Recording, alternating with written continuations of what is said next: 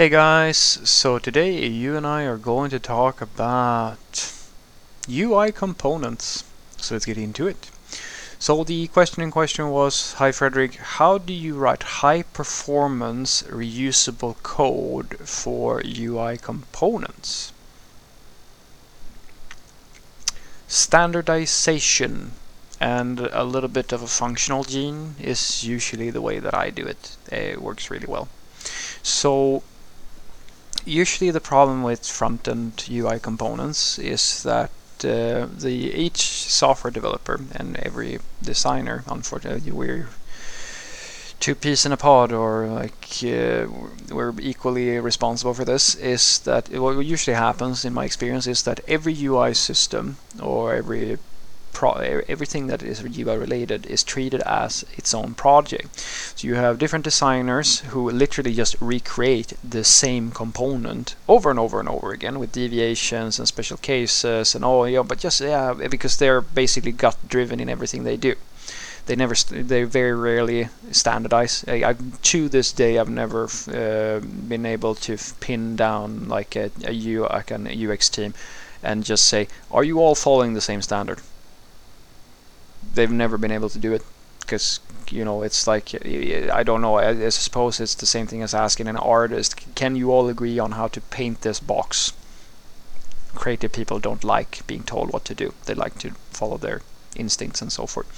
And software developers are of course the same way. But what usually happens is that you work, as I call it, in a project basis. Like you don't actually have a bigger perspective on anything. You're just like doing, like you're handed a project, deliver that thing, handed the next project, deliver that thing, etc., etc. So you never standardize anything.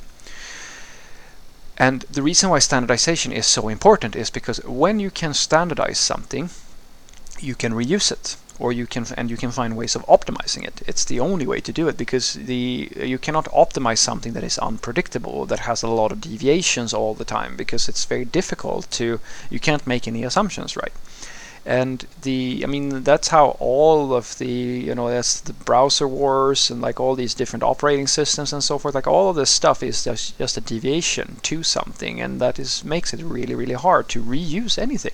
You have to find some way of saying that, yes, this thing here, we're going to standardize on this thing and we're going to follow this practice forever, or like until some future state, right?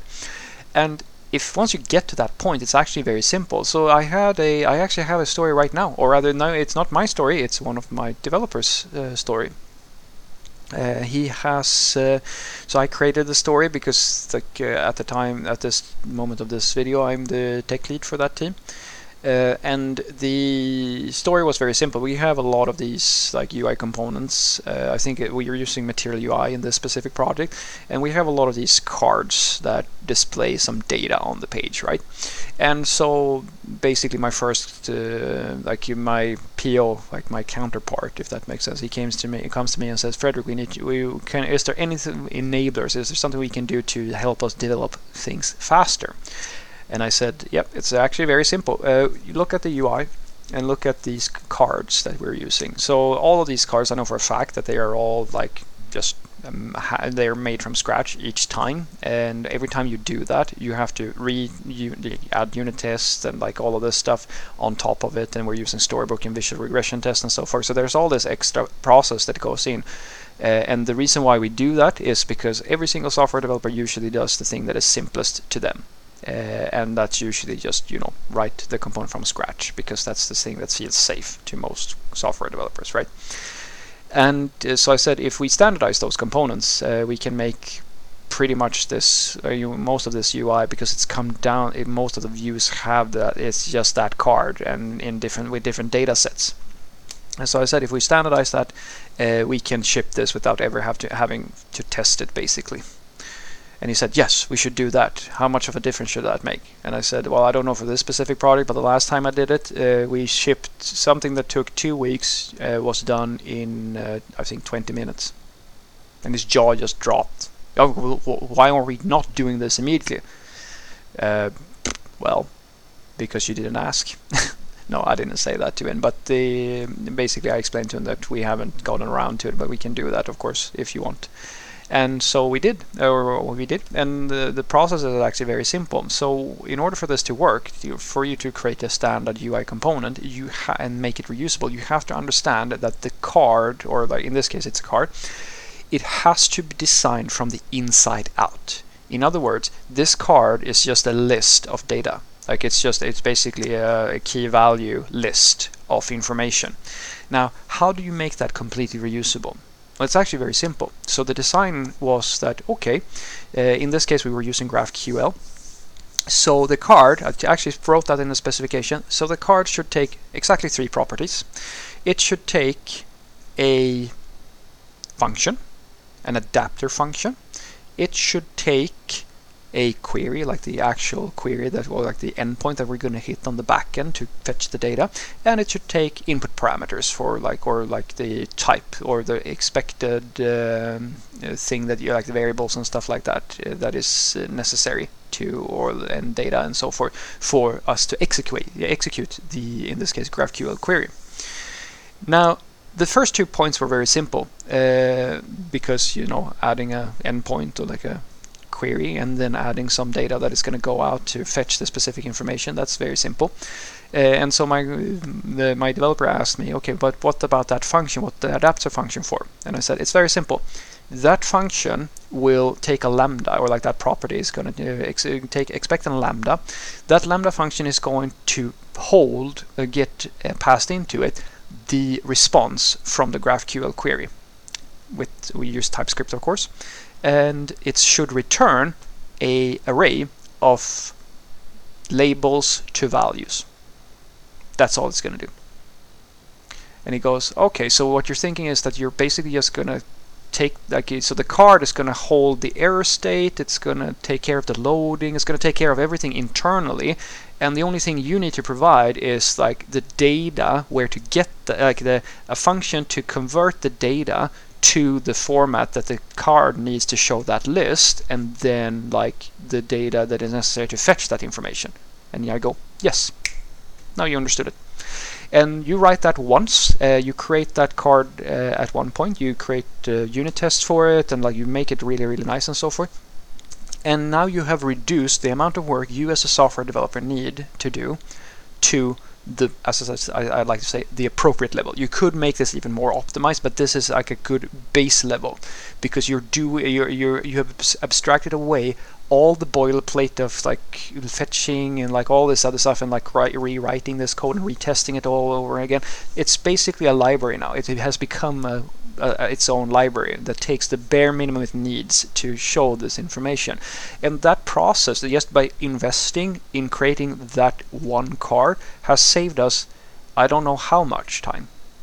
And it's completely consistent. The user experience gets better, and like we added an error boundary around that thing, so that, you know, if it broke or something went wrong with it, it's not gonna leak to the rest of the application and break. In this case, it's a React application, so I mean it would break the whole page if it did, but it doesn't. It's a completely isolated. It's almost like the old good old jQuery widgets.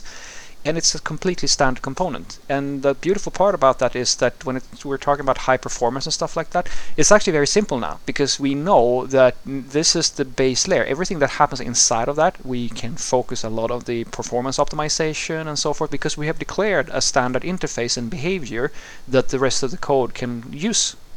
And there's no knowledge of like what type of data is going into it or anything. It's completely generic. It can be reused, and we use it like in 100 places now, and it works absolutely flawlessly. And as I said, the time it takes for us to ship features with this is a fraction of what it used to be, because we're not recreating the same shit over and over, because we could commit to a standard.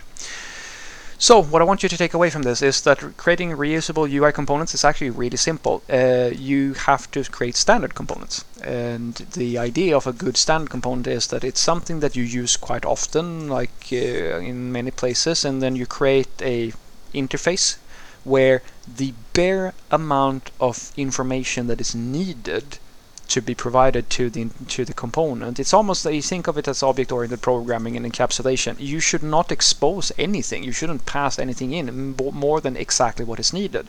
So in our case, we had an adapter function and like a request URL and some data that is needed in order to be sent to the backend so we can get the right data out.